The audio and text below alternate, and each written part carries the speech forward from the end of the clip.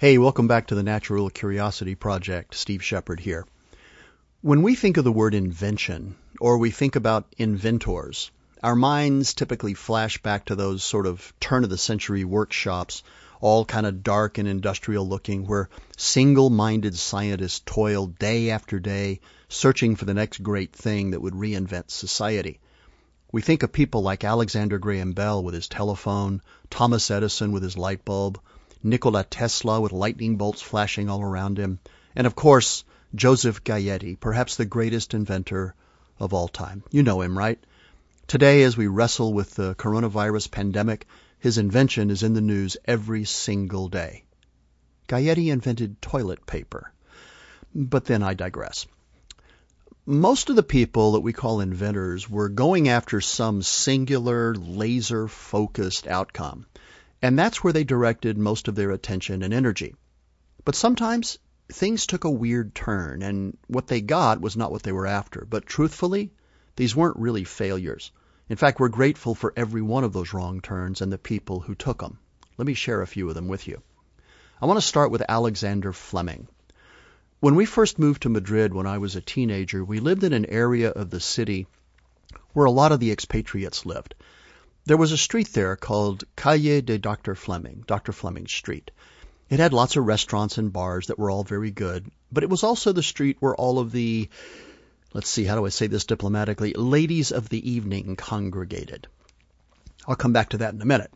Fleming was a medical researcher who was trying to invent a wonder drug that would cure everything, but he failed, and in frustration, he gave up. But one day, he noticed that there was mold growing in one of his neglected petri dishes. But he also noticed that all of the bacteria around the mold had died. And that's when penicillin was discovered. Now, you might remember that penicillin was the one thing back in the 50s and so on that was effective against sexually transmitted diseases. Well, this is why the prostitutes congregating on Dr. Fleming Street was so ironic. All right, let's move on. Let's stick with this medical track for just a moment and talk about John Pemberton, who was a pharmacist in Atlanta in the late 1800s. For reasons that have sort of been lost in the mists of time, he invented a tonic called Pemberton's French Wine Coca. It was made of wine and cocaine. He claimed it cured headaches and various nervous disorders. I mean, why wouldn't it? But in 1885, a few years after he began to market this elixir, Atlanta banned the sale of alcohol, which meant that he had to either stop selling his wine-based concoction, apparently cocaine was okay, or change the recipe. So he chose the latter, substituting carbonated water for the wine. He called it Coca-Cola.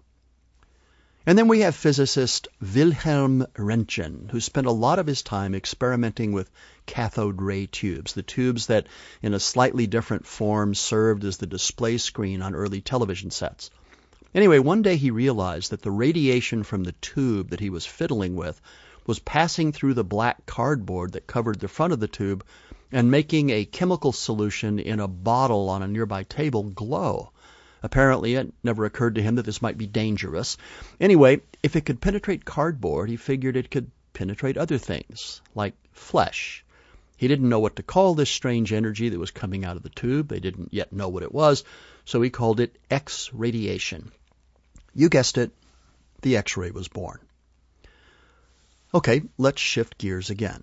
I'd like to introduce you to Richard Jones, a naval engineer who, in 1943, was trying to design a meter that could monitor the power consumption on battleships. One of the springs he was working with fell on the ground, and rather than roll against the wall and stopped, it kept bouncing. Apparently he had to chase it down to the next deck. Hello, Slinky. In 1955, Joseph and Noah McVicker were trying to make a wallpaper cleaner. Unfortunately, it didn't work. But fortunately, it found a home elsewhere. Rainbow Crafts bought it from them, and they began to market it as Play-Doh. More than 700 million pounds of it have been sold since then. Not bad for a failure. And then we have James Wright, who was an engineer at GE during World War II. In those days, there was no such thing as artificial rubber. It all came from the forests of Malaysia and Singapore and a few other areas where there were rubber tree plantations where they harvested latex. But supplies during the war were scarce, and since rubber was needed for things like airplane tires, motor seals, combat boots, and medical equipment, the search was on in earnest for an artificial, manufacturable rubber substitute. During one experiment, Wright stirred boric acid into silicon oil, and the result was a sticky, gooey mess that, while somewhat rubbery, just didn't have the right consistency that they needed, so it was abandoned. Until somebody decided it might be fun to play with. Silly putty. Okay, on to other happy accidents. Many of you will have heard this story, but it's a great one, so I'm going to tell it anyway. In 1968, Spencer Silver, working at Minnesota Mining and Manufacturing, what we know as 3M, created a glue that wasn't very sticky. And, to make it worse, it wouldn't dry. So he set it aside in frustration and went on to other things. Years later, his colleague Art Fry found himself in a quandary. He sang in his church choir, and he marked the hymns he would sing with little pieces of paper so that he could turn to them quickly. But they kept falling out of the hymnal. If only there was a low-tack glue. Post-it notes. John Walker was a 19th century British pharmacist who was using a wooden stick to stir a batch of chemicals for who knows what. When he finished, there was a blob of the mixture on the end of the stick, which he attempted to wipe off on the work table surface. It burst into flame. Matches. Next, we have Percy Spencer, an engineer with Raytheon in the 1940s. Every day, Spencer's wife packed him a lunch, which included a sandwich, an apple, and a chocolate bar. Every day, he'd eat the sandwich and the apple for lunch, but he'd save the candy bar for his afternoon break. One day, while walking through the lab on his way to coffee, he passed in front of a new vacuum tube that was being used in an experiment to create a new location-finding application called radio direction and ranging, what we know today as radar. When he did it, day after day, the candy bar in his pocket would get very soft. Well, he finally figured out what was causing it, and to test his hypothesis, he held a handful of corn kernels in front of the beam. By the end of this experiment, Percy most likely glowed in the dark, but thanks to him, the microwave oven was born. And then we have Dr. Harry Coover, who worked for Eastman Kodak Laboratories. He was trying to create a substance that could be molded into precision-grade military gun sights. But the stuff he created, cyanoacrylate, wouldn't mold, and it stuck to everything it touched. Well, he walked away from it. 6 years later, working on another project, this time airplane canopies, he went back to the sticky stuff, but this time discovered that while it was a pain in the butt to work with, because it stuck to everything, he also realized that not only did it stick to just about everything, it did so very strongly and without the application of any heat to catalyze the reaction. 16 years later, he received a patent for it, and superglue was born. And then there's good old Roy Plunkett. Roy was experimenting with chlorofluorocarbons back in the 1930s before CFCs were known to be nasty, horrible stuff. One morning, he pulled a container of gaseous CFC from a refrigeration chamber in his lab, and he found that the gas was gone.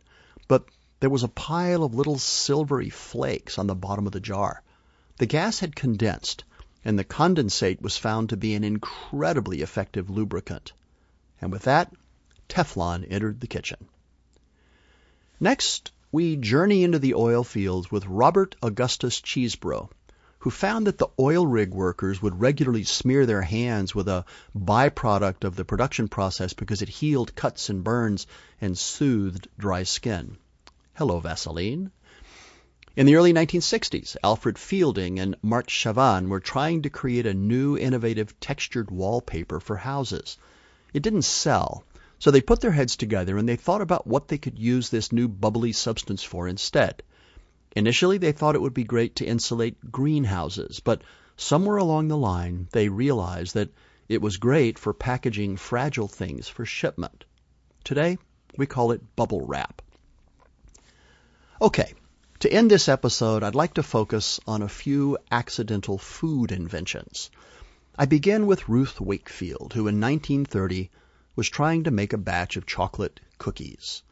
But after mixing up the batter, she discovered to her dismay that she was out of baker's chocolate.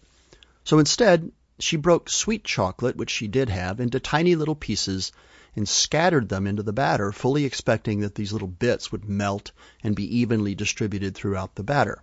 They didn't, and chocolate chip cookies arrived. Thank you, Ruth. And how about George Crumb? George was a chef at the Carrie Moon Lake House in Sarasota Springs, New York. Now, I have this vision of Dirty Dancing in my head. Anyway, George had a customer in the restaurant who kept sending his French fries back because they weren't crispy enough. Finally, out of frustration and spite, he sliced the potatoes super thin and he fried them until they were rock hard. The guy loved them, and potato chips were born. Next, we have John and Will Kellogg, and yes, it's that Kellogg. In 1898, they were boiling a pot of grain to make granola, and they somehow forgot about it.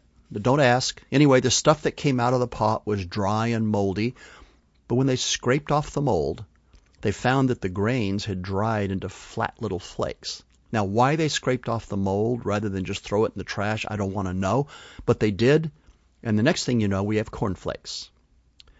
And then there's Constantine Fahlberg, a researcher at Johns Hopkins in the late 1800s. Fahlberg was trying to discover new uses for coal tar, a dark, sticky substance that's a byproduct of coke and coil production from coal. It's kind of nasty stuff. Anyway, one day he noticed that the biscuits his wife had baked tasted really sweet, much sweeter than normal. Well, one thing led to another, and he discovered that the sweetness came not from the recipe, but from the coal tar residue that was still on his hands. It turns out that coal tar is 700 times sweeter than sugar. Not that anybody would ever eat it, of course, but we do. It's called saccharin. And finally, we end this episode with Frank Epperson. When Frank was 11 years old, he was sitting on his family's back porch in San Francisco, mixing a powdered drink mix into a cup of water with a stick.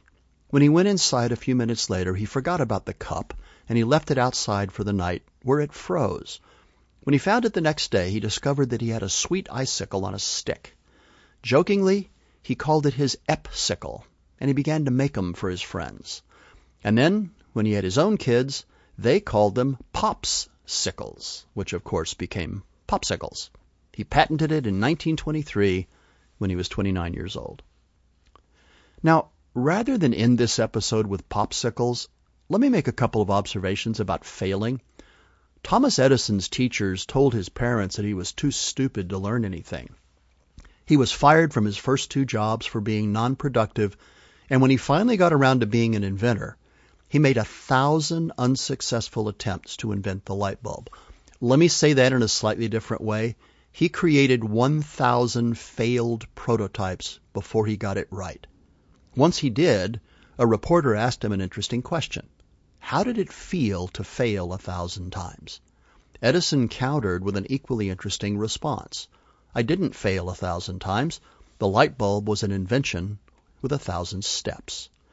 Thomas Watson, the former CEO of IBM, once observed that the fastest way to succeed is to double your failure rate. I love that. But I think my favorite observation about failure actually comes from Google. Committed to innovation and forward motion, Google has a culture that actually encourages failure. Why? Because of this. They believe that if they don't give their people permission to fail, then they don't give their people permission to try.